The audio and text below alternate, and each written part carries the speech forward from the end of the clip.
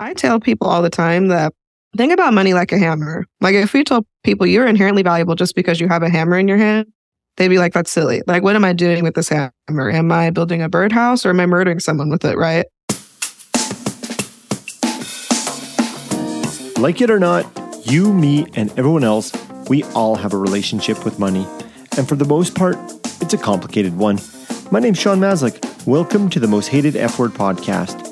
As a certified financial planner, I want to take you on a journey as we throw out the technical finance books and shift our focus towards our minds, our money, and what matters most.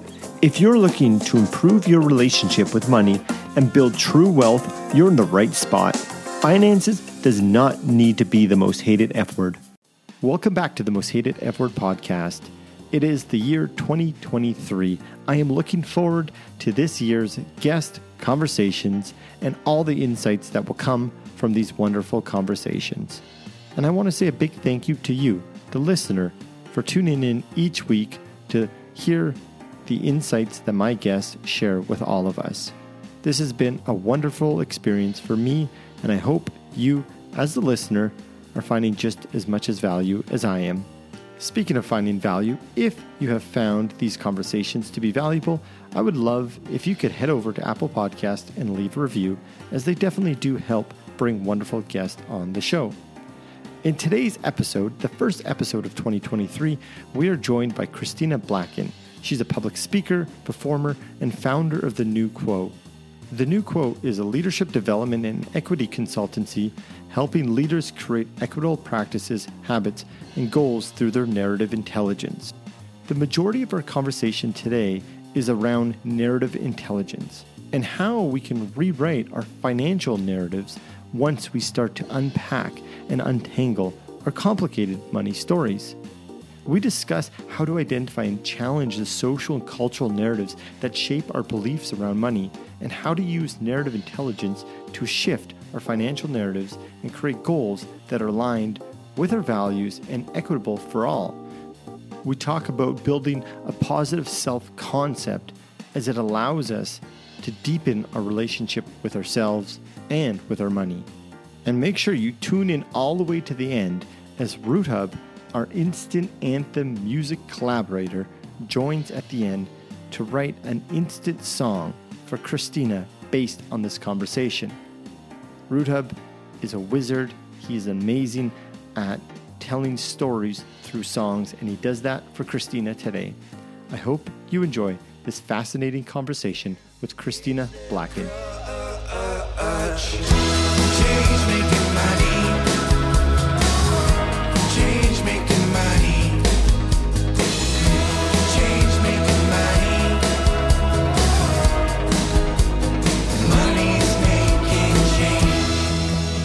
Christina, welcome to the show.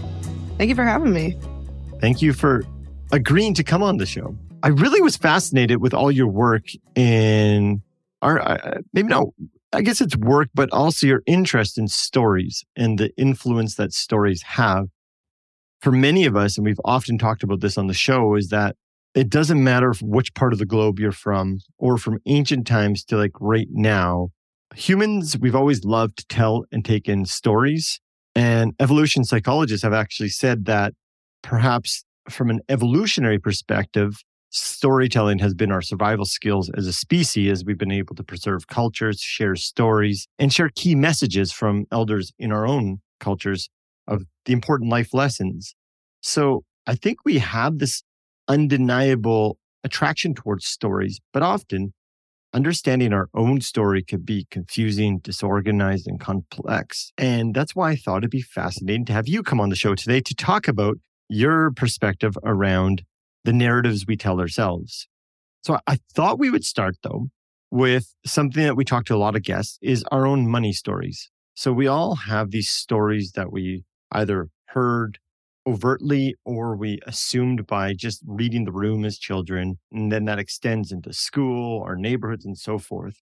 So when you reflect back, Christina, on your upbringing, how, if anything, did growing up in Utah influence your money story and the stories you were telling yourself at that time about money? How much time you got? Because it's a long story. Well, it started off honestly as a kid. My mom was a single parent. She was married for 7 years, divorced, and had two younger siblings. And I remember her being very cautious on how she talked about money when it came to maybe some of the stresses she was under, because being a single mom and raising three kids and being a working class individual is extremely difficult. So she was very positive around figuring things out, being very resilient and crafty and thrifty with how she stretched her money. So I didn't really feel a huge sense of lack, but I always knew that money was sort of difficult to get, was kind of the early stories, because it was true. She was working extremely long hours. She ended up going into the aerospace industry and literally machining jet engines because it was the most well-paying industry that she could get access to in Utah at that time with their education level. And she worked really, really hard to gain an okay amount of income that then had to stretch for three children and a household. And so I was like, okay, it's important to make enough money to pay your bills and survive. But there was no narratives outside of that. It was really about survival and about being creative and thrifty if we could. So when I was younger, I was being really creative with my clothes and figuring out ways to stretch my wardrobe and wearing, shirts as dresses and fun things that you wouldn't realize, like, oh, she doesn't have a huge wardrobe, but she's still creative and has a sense of fashion flair, because we didn't have tons of money to buy new clothes all the time. We were buying clothes seasonally and had enough of what we needed. But I was doing creative, ingenuitive sort of stuff at a young age, because I'm like, if I can make it myself or stretch the things I already have, then great. I don't need additional money to get what I need. It sounds like your mom was an instrumental part of developing, I guess, your story around money even today. I would say so. Yeah. I think watching her, like, she tells this really funny story about how she wanted to buy new furniture for the home that we were living in. And so she went to this local furniture store and she found a bedroom and sort of a living room set that was beautiful. It was all the matching end tables and the main coffee table. And they had put a price on there that just seemed unbelievable. It was like $700 or something for the entire set with the label on there. So she goes to the sales associate and she's like, I'd love to buy that living room set in the corner. It says $700. That sounds unbelievable. It's amazing. And the sales associate goes, oh, I'm so sorry. That's a wrong label. That's actually just meant for one piece in that entire set. It's actually double that price. And so my mom told him, saying, hey, if I could do a plan with you and pay off over time, like, is there a way I could still get this furniture set?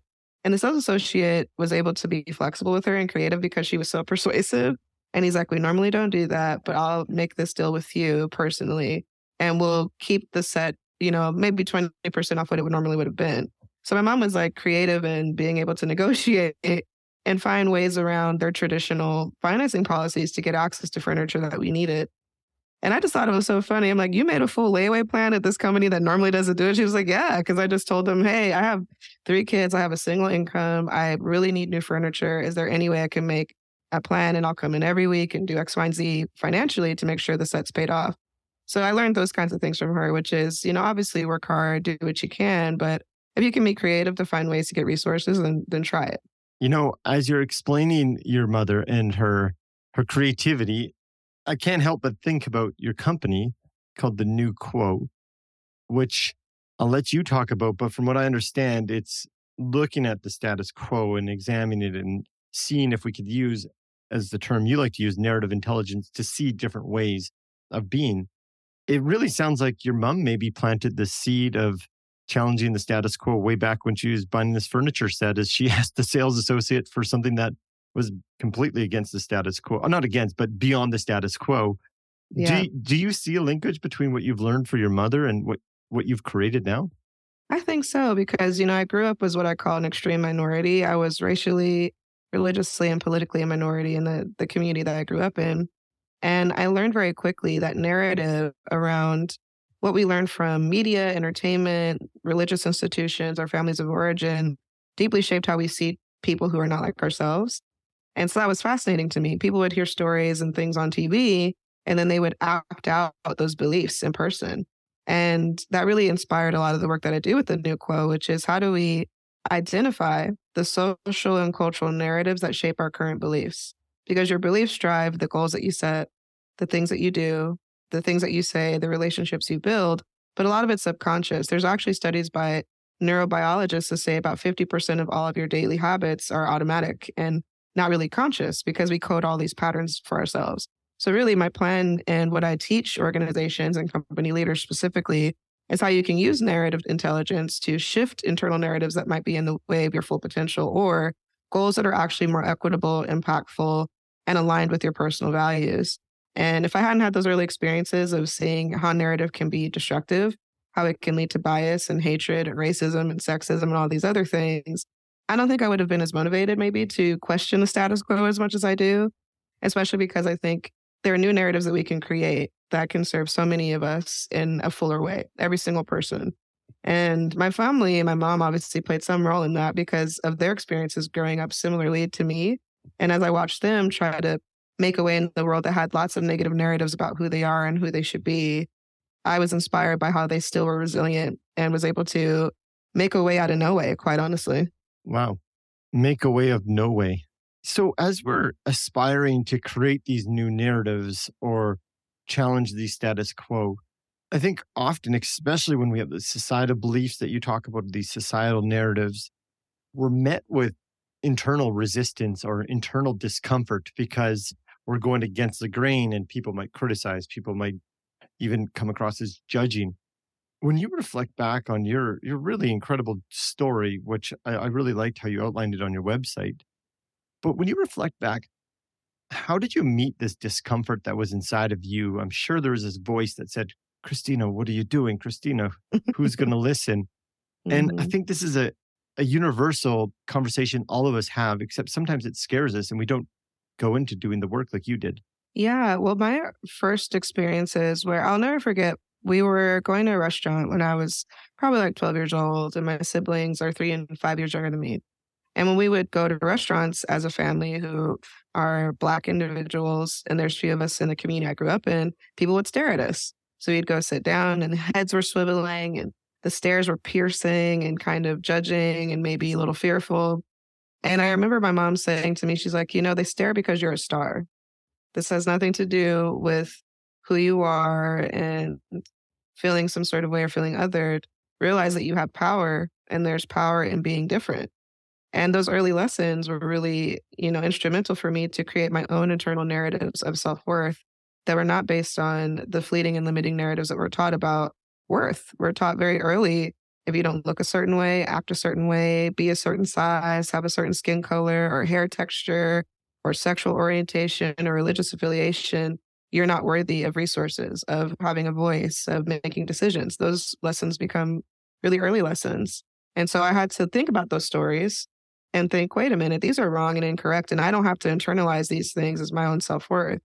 But I had to do a lot of reflection, a lot of practicing, and finding inspiration and ideas and education and community that could affirm a new internal story that I made for myself.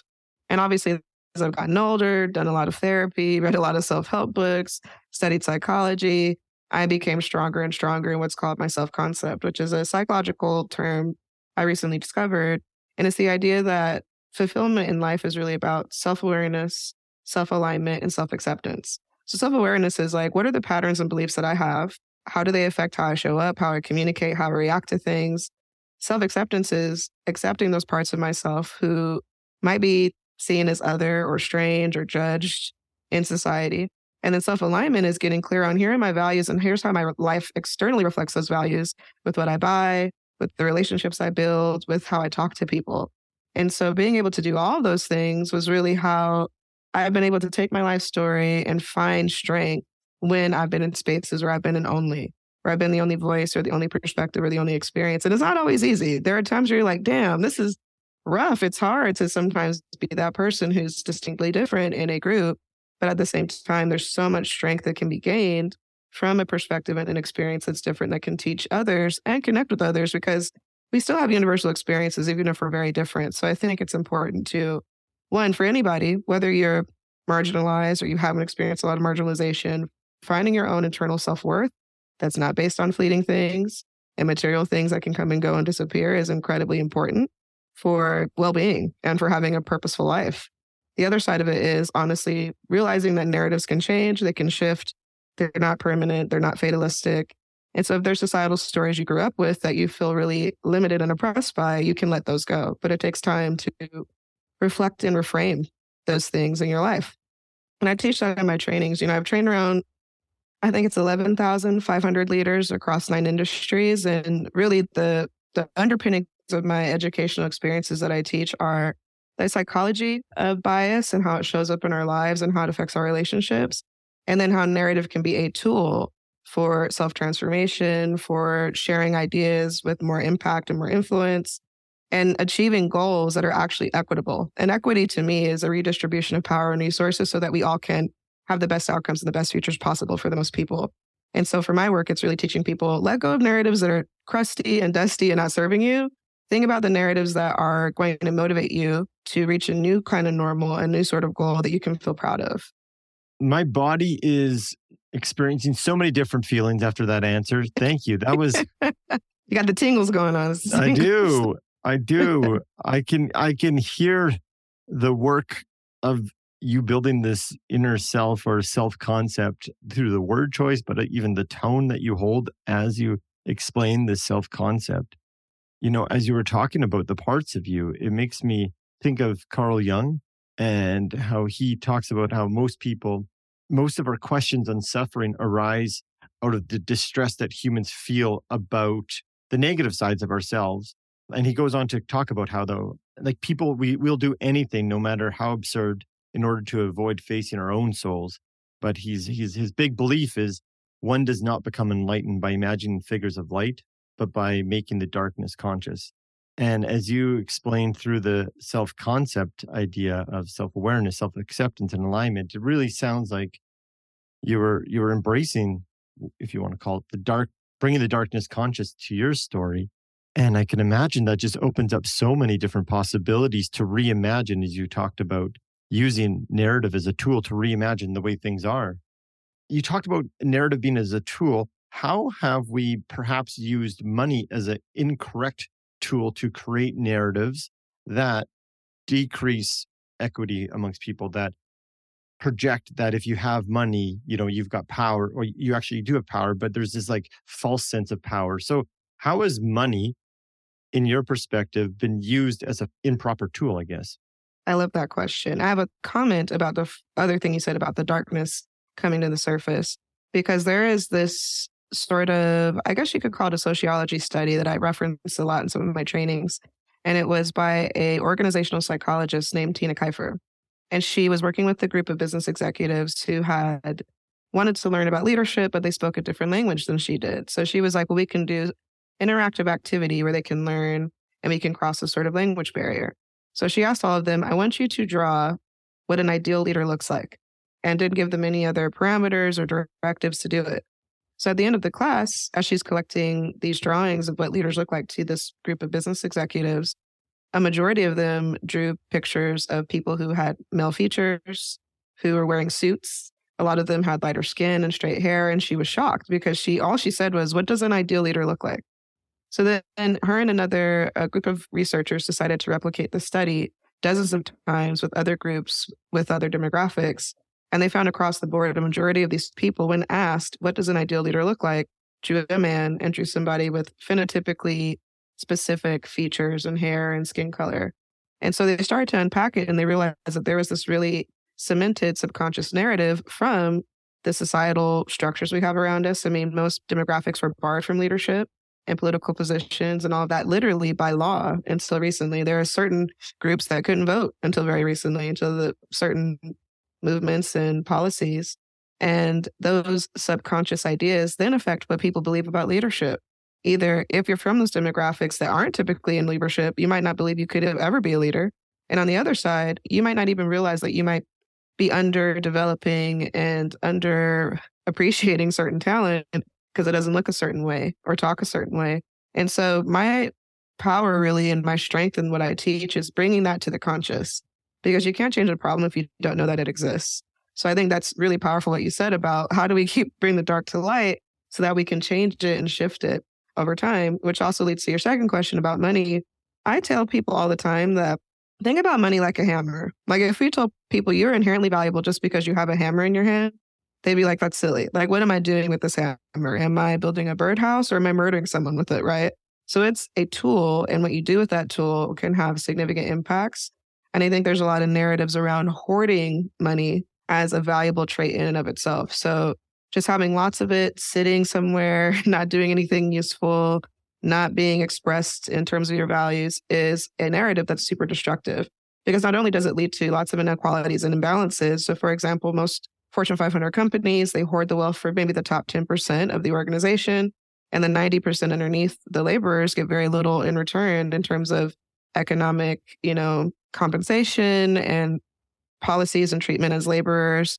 So there's something there where we think hoarding is okay. If I told you I had 50,000 pairs of shoes sitting in a room just to sit there, you'd be like, that's insane. What do you mean you're doing that? Like, I don't know if you've ever heard the show Hoarders. It's a popular show in the United States on TLC. It is literally about how hoarding is a psychological issue and is not seen as valuable. The only time that we think hoarding is interesting or valuable is with money. And so I tell people that hoarding wealth is not necessarily a positive thing. It's negative for the person who's hoarding it. It's negative for the people who it's being hoarded from. The other idea is this concept of your value and your worth as an individual is reflective in your bank account. So you as a person are inherently more worthy and valuable and smart and accomplished and have hardworking attributes because you have more money. And we know that's not necessarily true. Sometimes there's a birth lottery. You're born into a wealthy family. You just happen to be born there.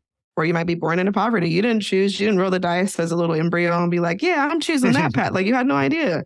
So this idea of being inherently a specific way or having certain characteristics just because of your finances is not only false, and there's lots of data that disproves that, but also it leads to a ton of inequality where we judge people who have certain levels of income and see certain inequitable structures that have been designed as character flaws and as individual failings. When many times, especially I'm thinking about, the US is where I'm from, and that's where I have the most expertise in terms of economics and policies. There were so many policies and practices that literally designed people into poverty. Like if you think of redlining, which was the practice of banks and federal institutions, barring certain demographics from having loans for homes and getting access to capital so they can have home ownership. That started in maybe like the 1920s and went on for many decades. 75 years later, those same towns and cities are still in poverty, 75% of them. Not because they're lazy, not because they have some inherent character flaw, because of legal policy. So I think people need to, one, improve what I call historical amnesia, which is understanding what has happened in the past that has made the present the way it is. And two, questioning what are the subconscious ideas and narratives that I believe about money that can not only hold me back, but also shape how I interact with others based on their class status or their income level. And how is that serving me or holding me back from my fullest potential and better relationships? Because if we don't do that, there's a lot of people who are striving for this infinite growth goal of like, let me get as much money as possible. And they're still deeply unhappy. So there's something going on here where that is not actually a solve for a well-lived life, even though we're teaching people that that's the thing you should strive for in your career and in the way you design your life. I just want to say, keep going. I enjoy listening to you. What you're touching on here really speaks to me, and I'm super curious about the value we get from examining our unexamined stories. And it seems to me, maybe it's these unexamined stories that have us living in fear or scarcity that creates this hoarding mentality. At the top of this episode, we talked about how stories were an evolutionary survival skill. Thinking back to our ancestors, if people started hoarding food when the tribe was trying to eat, we wouldn't have made it. And yet, you're right.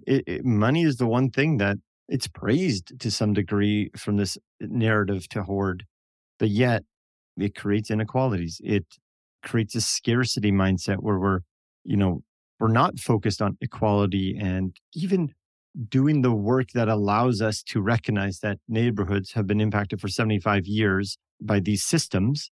I guess what I'm trying to say is when we don't examine ourselves to see our own beliefs, we can't even understand what shoes other people have walked in. And then, we don't start to make changes in companies that start to have a more diverse leadership team, which prevents and stifles extremes amount of creativity and possibilities. So I just really appreciate what you're doing. Well, I love that. Thank you so much for, saying that and recognizing these ideas. One thing that just came to mind that you brought up around innovation and creativity is no one really thinks about the cost of these narratives because there is a cost. There's a psychological cost. There's an economic cost. There's a resources cost where everyone is giving up something and suffering in some way. And I think there's two specific cultural narratives that are pretty pervasive with our common economic structures globally, at least in developed company or organizations in developed countries, which is the idea of the zero-sum game. So zero-sum games and zero-sum narratives are about the idea we have limited resources, and so some of us deserve those resources more than others. And if one group gains resources, another group loses. Now, this is a narrative that's pretty pervasive in certain political circles and for certain platforms where people are using a fear-based scarcity model of messaging to get people to feel like equality is actually detrimental to your well-being. So they're like, equality is bad, y'all. We ain't got a lot. So we should hoard it and fight. Whoever deserves it the most should get it, right? That's literally being taught. The other thing is the concept of hyper-competition. So zero-sum games lead to hyper-competition because you can't trust individuals and collaborate with them since there's so little resources. So if we're operating under those cultural stories, it leads to less creativity. It leads to less innovation.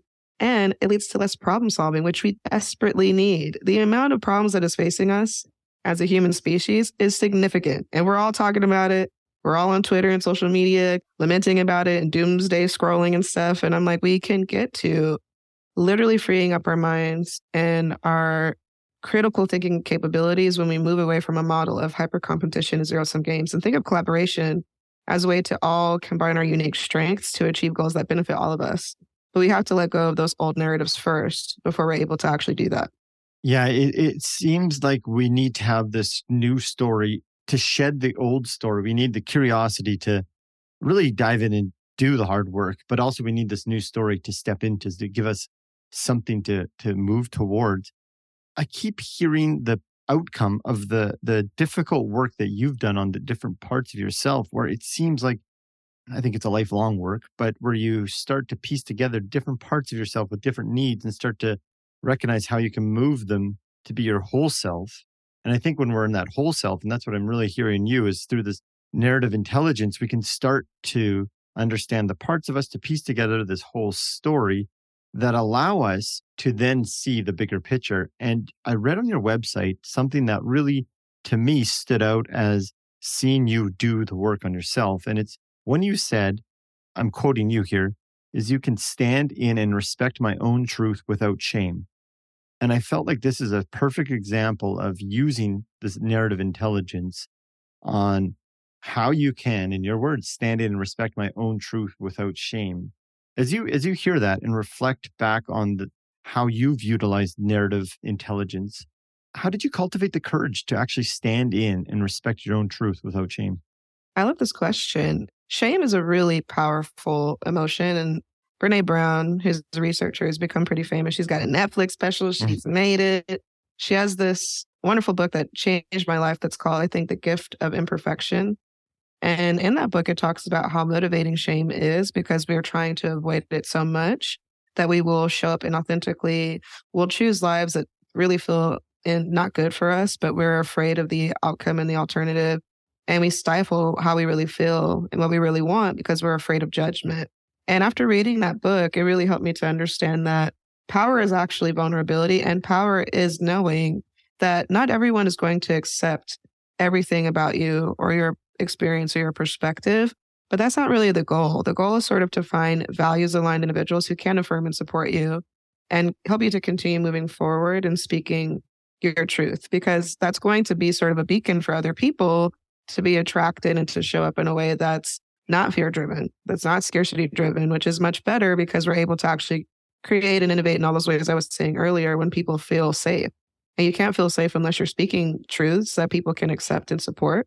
So a lot of my experience was really just reframing some stories that I had shame around, like being from a certain sort of background or having low income and actually reframing that as there were certain things that were out of my control that created challenges and barriers in my life, but it's also giving me strengths and resilience and insight that others may not have. And I'm glad I was able to take lessons from those challenges and I can apply those lessons as wisdom in the future. So there's a reframing instead of feeling, I guess you can call it the comparison between a fixed mindset and a growth mindset, which is another psychology term. Obviously, you could say I love psychology, but there are people who believe life is fatalistic. I have absolutely no control or choice on it. And there's nothing I can do to achieve the things I want to achieve. And a growth mindset is I can learn and I can try, and I have the ability to control what I think, what I say, maybe some of the stuff that I do. And as long as I'm striving towards that and eking more autonomy, I'm doing the right thing. And I think because I have a growth mindset, I was able to integrate my experiences and process them in a holistic way, to know the good and the bad and the pros and the cons of those experiences. And then to see what are the redemptive lessons of those experiences that I can use to teach and to inspire others and to help my own, future self achieve new things, because I'm not just being numb and detached from my own experience. A lot of people are really numb to their own experiences. If you sat them down, they're like, I don't know. I don't have any idea about my personal life or my story or how I do things. I'm just kind of on autopilot.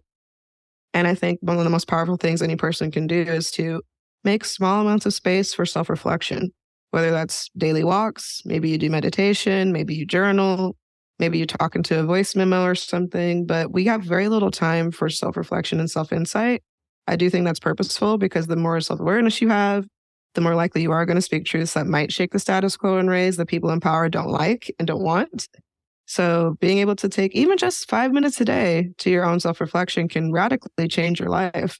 And it can change the stories that you're attaching to your experiences. We get to attach stories to things. For example, I recently had some really challenging things happening in my family.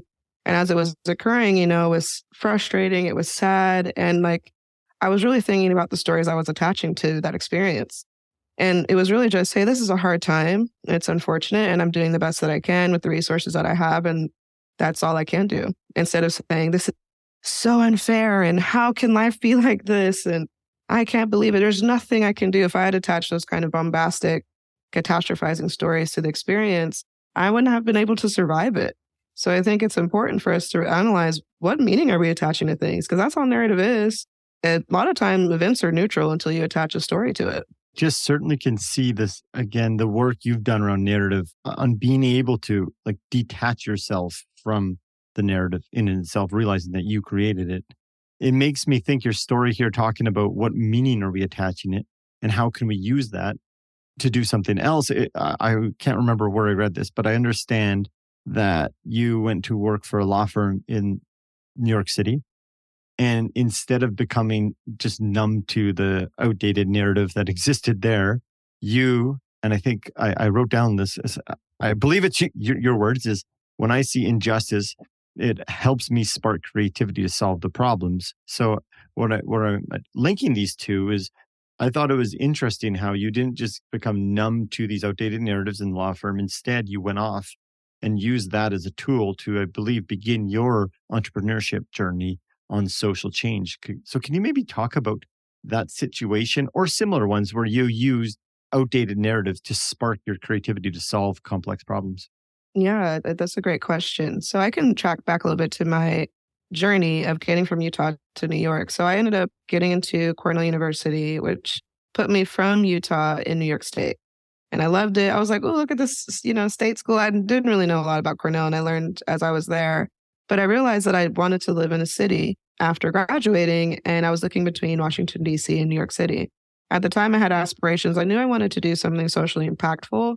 And I kept thinking law because, the policies and legal things that revolve around us shape our lives pretty deeply and personally. So I thought the law world would make sense. So one of my first jobs out of college was at a really prestigious law firm. I mean, this law firm had a crazy track record. They were involved in the civil rights movement. They just had all these really incredible milestone historic cases. So I was like, yeah, this is amazing. I'm going to go in there, change the world, one legal brief at a time. It's going to be great. And then I got into the actual culture of a law firm. And anyone who's listening that has been a lawyer or knows a lawyer knows what I'm about to say. It is toxic as hell. It is so much about hierarchy, so much about status. And that was really disheartening to me. It wasn't about the work. It wasn't about impact. It was who's the most important, who has the biggest office, and how can we make sure that our lowly selves are out of the way, out of sight, out of mind, which felt so counter to my own values and how I want to work. And as I experienced all of that, I was working crazy hours. At one point I had 24-hour shifts, and I would come home in the same pencil skirt. And my roommates, who were my college friends at the time, were like, are you still in the same clothes from yesterday? I'm like, yeah, they got us on those crazy hours. So I was realizing like, this is not the path that I chose. I didn't sacrifice and put in so much time and effort to graduate from school, to then go into a job where I'm doing things that feel really negative. And I'm in an environment where we are not valued holistically and developed in a way that can actually help this law firm achieve better things. And so seeing that, I started to just dig into the research. Why do companies operate the way they do? Where do culture practices and common business practices and leadership practices come from? Because I didn't know. I had just always worked since I was 16, but I didn't question how the structures were formed. I just came into the structure, did my job, and didn't ask a lot of questions. So I think it sparked for me, why does this exist the way it does? And maybe because I'm a curious person and I love learning. That was my first kind of, I guess, stepping into this idea of entrepreneurship, which is being insatiably curious about solving a problem. If you're really becoming an entrepreneur, it's because you see a problem that you can't stand in some way. You're like, this problem makes no sense. How do we find a solution to it? And the problem of how we organize ourselves inside of companies, how we think about leadership and power, that to me was a fascinating question. And so I moved from the law world into the nonprofit space because I thought that would be better, but that had a whole bunch of toxicity in it.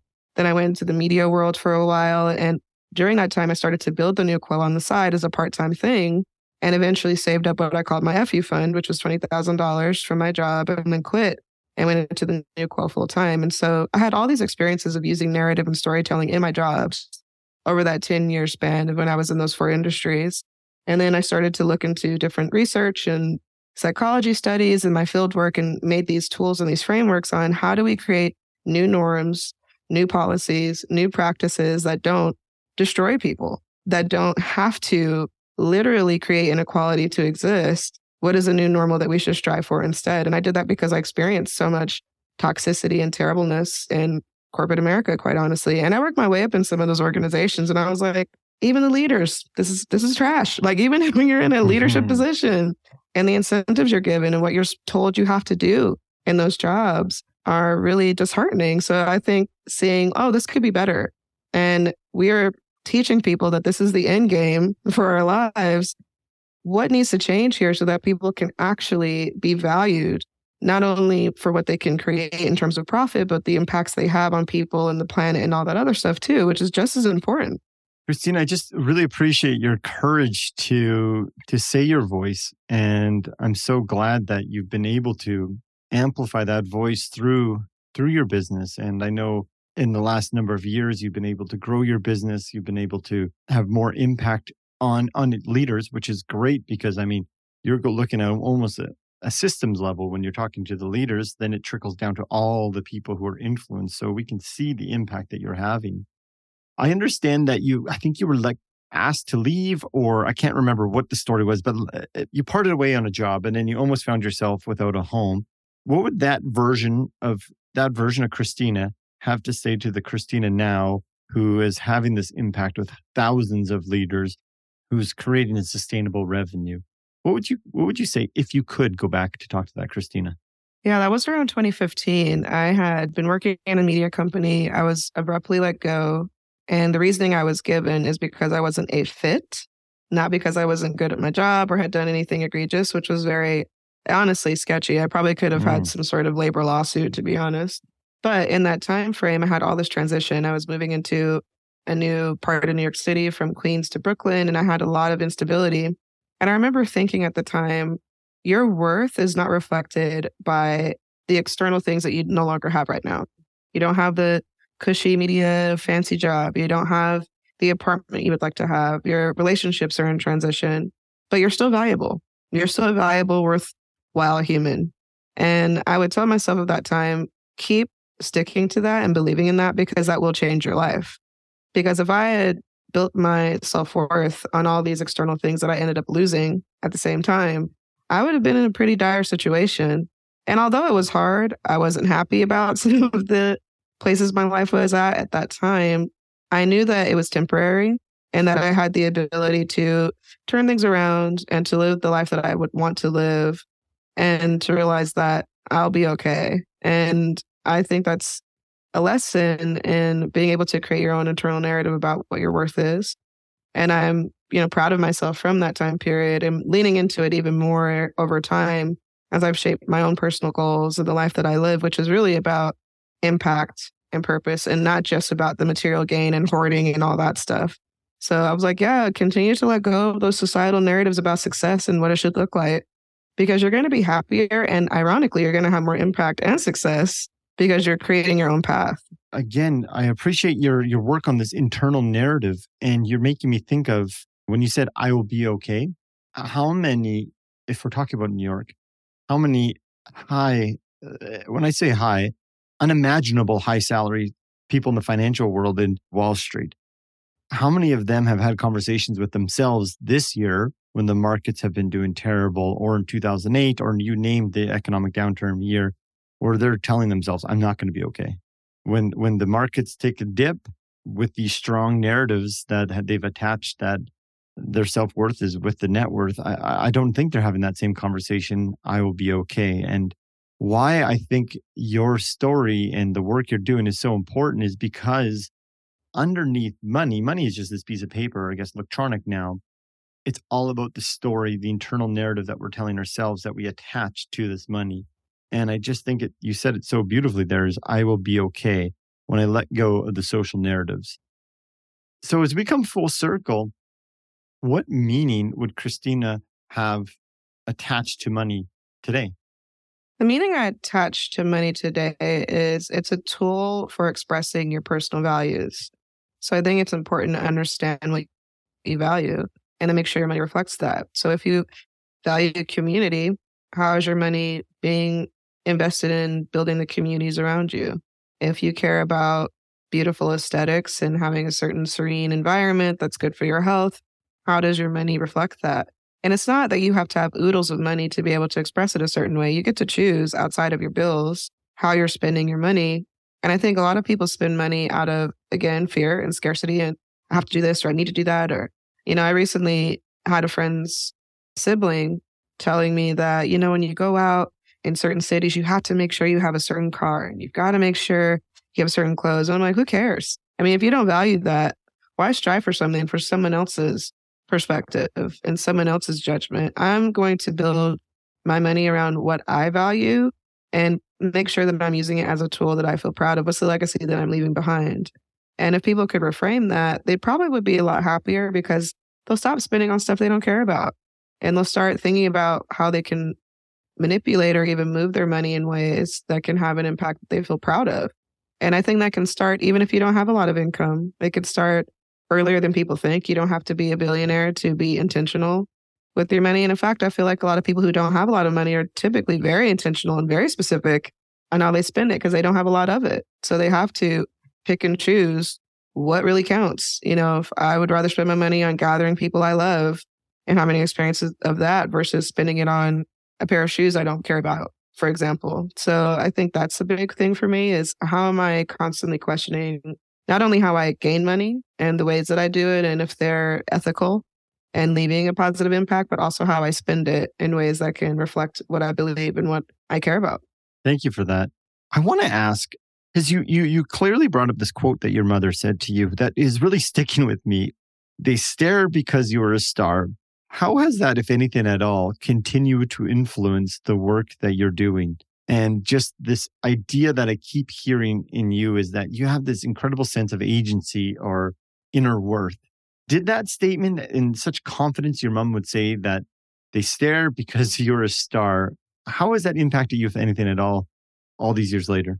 It definitely resonated because it was a way of reframing judgment and reframing stares and not being like delusional, but sort of being like, you're interesting, you're unique, that you're drawing them because there's something to be looked at. And I think it's important for not to be ego driven and thinking you're better than other people because that's not healthy, but creating a narrative where you actually accept yourself. Genuinely, most people have really negative relationships and stories to themselves, no matter what they look like, no matter their background, their privileges. You sit them down and listen to their inner voice, you'd be like, that inner voice is harsh. You need to kick that person to the curb because if they were a friend of yours, you'd be like, what's wrong with you? Why are you so rude? So I think that's a big part. It's like, what is the inner story about yourself? Do you actually like yourself? Do you accept yourself? Do you find parts of who you are, how you show up in the world, how you look valuable just because they are? And being able to be taught from a young age that your worth is not just solely shaped by other people's perspectives and projections. It's shaped by how you feel and how you show up in the world was such an important lesson for me. And, there's been times everybody struggles with their self-esteem and their self-worth. And that's something I'm continuing to work on. And I think that's a lifelong journey. But the more that we can realize that solely basing self-worth on external things is one of the most dangerous things that you can do. And if you can create an internal narrative around my self-worth is just because I am alive, I am worthy of love and care and support and kindness and being able to express myself and, have safety in my life, then you're going to be in a better place when you've hit adversity, when you do have setbacks, when you do lose things. Because if you don't have a place of strength, life is hard. Life's unpredictable. I call it a wave. There's going to be ups that are amazing. There'll be downs that you didn't expect. But having a consistent, stable, internal sense of self-worth is really how you survive the up and down of life. And people who base their self-esteem solely just on income have a fleeting thing that's real unstable with how they're perceiving themselves. And that's a really scary place to be. This podcast is about money and money stories. And I think you just gave us one of the greatest lessons in around money. Sure, we could talk about how to maximize our portfolios and build huge investments accounts, which money makes life easier, but cultivating that inner self-worth, what a return on investment that is. Absolutely. So my final question for you is, let's assume you're at end of life and you're on a front porch looking out at somewhere that brings you peace. Could be anywhere. You feel at total ease and contentment and content with life. And you decide to write a letter on what you learned about the power of cultivating self-worth and embracing narratives, like the power that our society can have by embracing self-worth and embracing narratives, the stories we tell ourselves. What would be a theme to that letter? The theme would be that's where your power lies, because your power does lie in realizing that you have immense amounts of influence and creativity that can be expressed when you have clarity of what you believe in and what you care about, and you give yourself the time and space to actually express it and experiment with it without being afraid of the outcome. And I don't think people realize how much power is in that. That's why people who are unapologetically themselves get followings and platforms, because people are inspired and awed by that.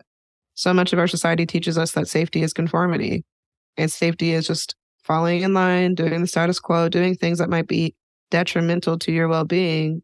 And so if I was writing myself a letter, it would be, I'm a powerful person because I was able to accept and love myself despite the dozens of negative societal narratives that told me not to.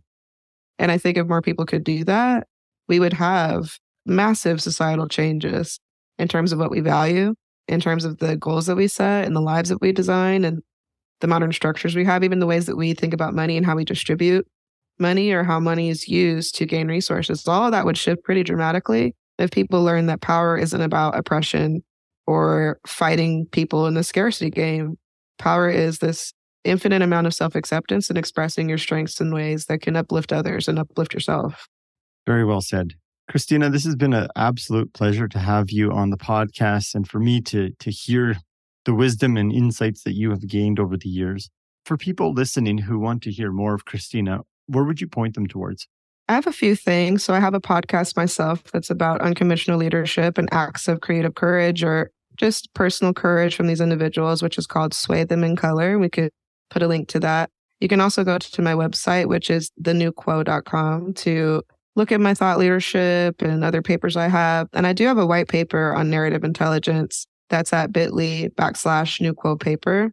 And that gives a whole bunch of resources and data and real tools that you can use to start thinking about narrative intelligence in your own personal life, which, whether you're in a company or a leader or not, it's really such an incredibly powerful practice to think about narrative for behavior change and for achieving goals that you feel good about. So those are the 3 places I would direct people to go. We'll definitely include those. And I did read the white paper. I found it incredibly insightful. And I like the little model of change through stories that you had an image towards it and lots of great resources within that. And I listened to a couple episodes on your podcast, and I just really appreciate the lens you're taking on that podcast. So I know you talked about what letter you would have write. And I think that was very well said. But I also believe you're a singer, or you like music is a big part. What would you feel like if I said that the person joining was actually writing a song based on everything that you just said and is about to sing a song that you just wrote based on your conversation? I would love that. So Christina, Root Hub is going to come on, and he is a musician that him and I have been collaborating on using music to share our story. And you just wrote a song. Hi. Hello. This is so amazing. Wow, this is so cool. Yeah, it's incredible. So I've been here just receiving everything that you all have been talking about. There's so many like bird sounds and stuff. Hopefully they don't interrupt too much what we're going to do. So with this instant anthem, I've taken just kind of like everything that you've shared, distilling it into, we've co-collaborate this song that doesn't exist until right now. So here we go.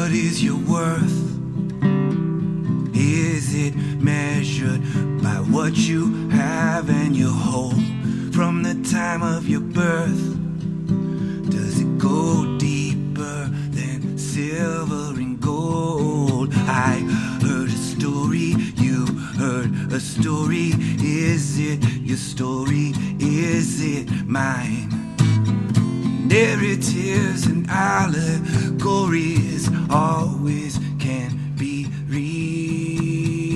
redefined. You can't change a problem you don't know exists, or you resist reality, amnesia of history, or bring it to light, let go of the past and do the difficult math. Oh, this is the path. Or to move the equation, lift our situation. I heard a story, you heard a story. Is it your story? Is it mine? All narratives and allegories can always be defined. Who you are, up to you. Oh, your fable strong, your legend true. Who you are, oh, now it's up to you. Your fable so strong, oh, your legend true. Stare because you're a star. Your superpower hits so differently when you know who you are. Oh, liberation, safe and free. Yeah, they stare because you're a star. Your superpower hits so differently because you know who you are. Oh, liberation, now safe and free. Oh, I heard a story, you heard a story. Is it your story?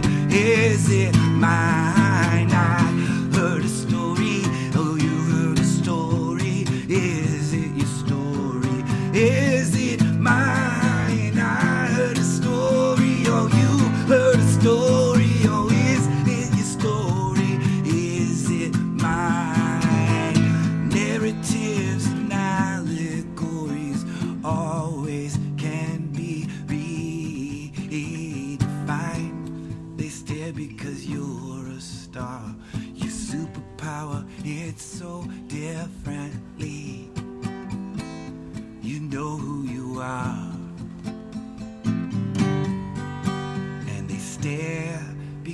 because you're a star. Thank you, Root Hub. That is so impressive. Well, wow. That's talent. Okay. We just made that happen, though. Like, we made that story come true through communal effort, you know, and like I love it. So much of what you're saying resonates like with values that I hold. And thank you for the work you're doing. And so it's so important. Well, thank you so much for capturing it in such a beautiful musical way. And yeah, everything you said and expressing your music is exactly the sentiments I was hoping to convey. So I'm so grateful to hear that back. And from the beautiful tropics, I could live vicariously right now. Yeah, right. This is incredible. Yeah, if you ever come to Hawaii, come visit the farm. It's a really great place. Yeah, I'm just, you know, reflecting all of that and just amplifying. And yeah, thank you for letting me be a part of it. Yes, thank you. Well, thank you for playing along, Christina, even though you never knew what was happening. And Root Hub, as always, thank you for just listening and reflecting and putting the messages in a form of a song. I have a lot of admiration for the ability he has, Christina, and I'm so happy that you were able to experience his gifts to the world. Yeah, what a special moment. Thank you for tuning in this week to the Most Hated F Word podcast. I hope you enjoyed that episode as much as I did. I encourage you to check out Christina's podcast, Sway Them in Color, and her website, The New Quo, as she is doing some fascinating work. Before you head out, if you can head over to Apple Podcast and leave a review, that would mean a lot to me. I'm looking forward to the next wonderful conversations that we're going to have on this podcast throughout 2023. And if you have any recommendations for the show, please send me an email. I'd love to hear from you.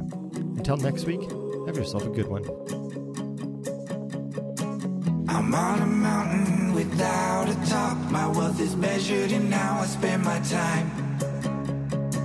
But now I write freedom story with every breath inhaled. Money is not the boat of life, it's just the wind in the sail.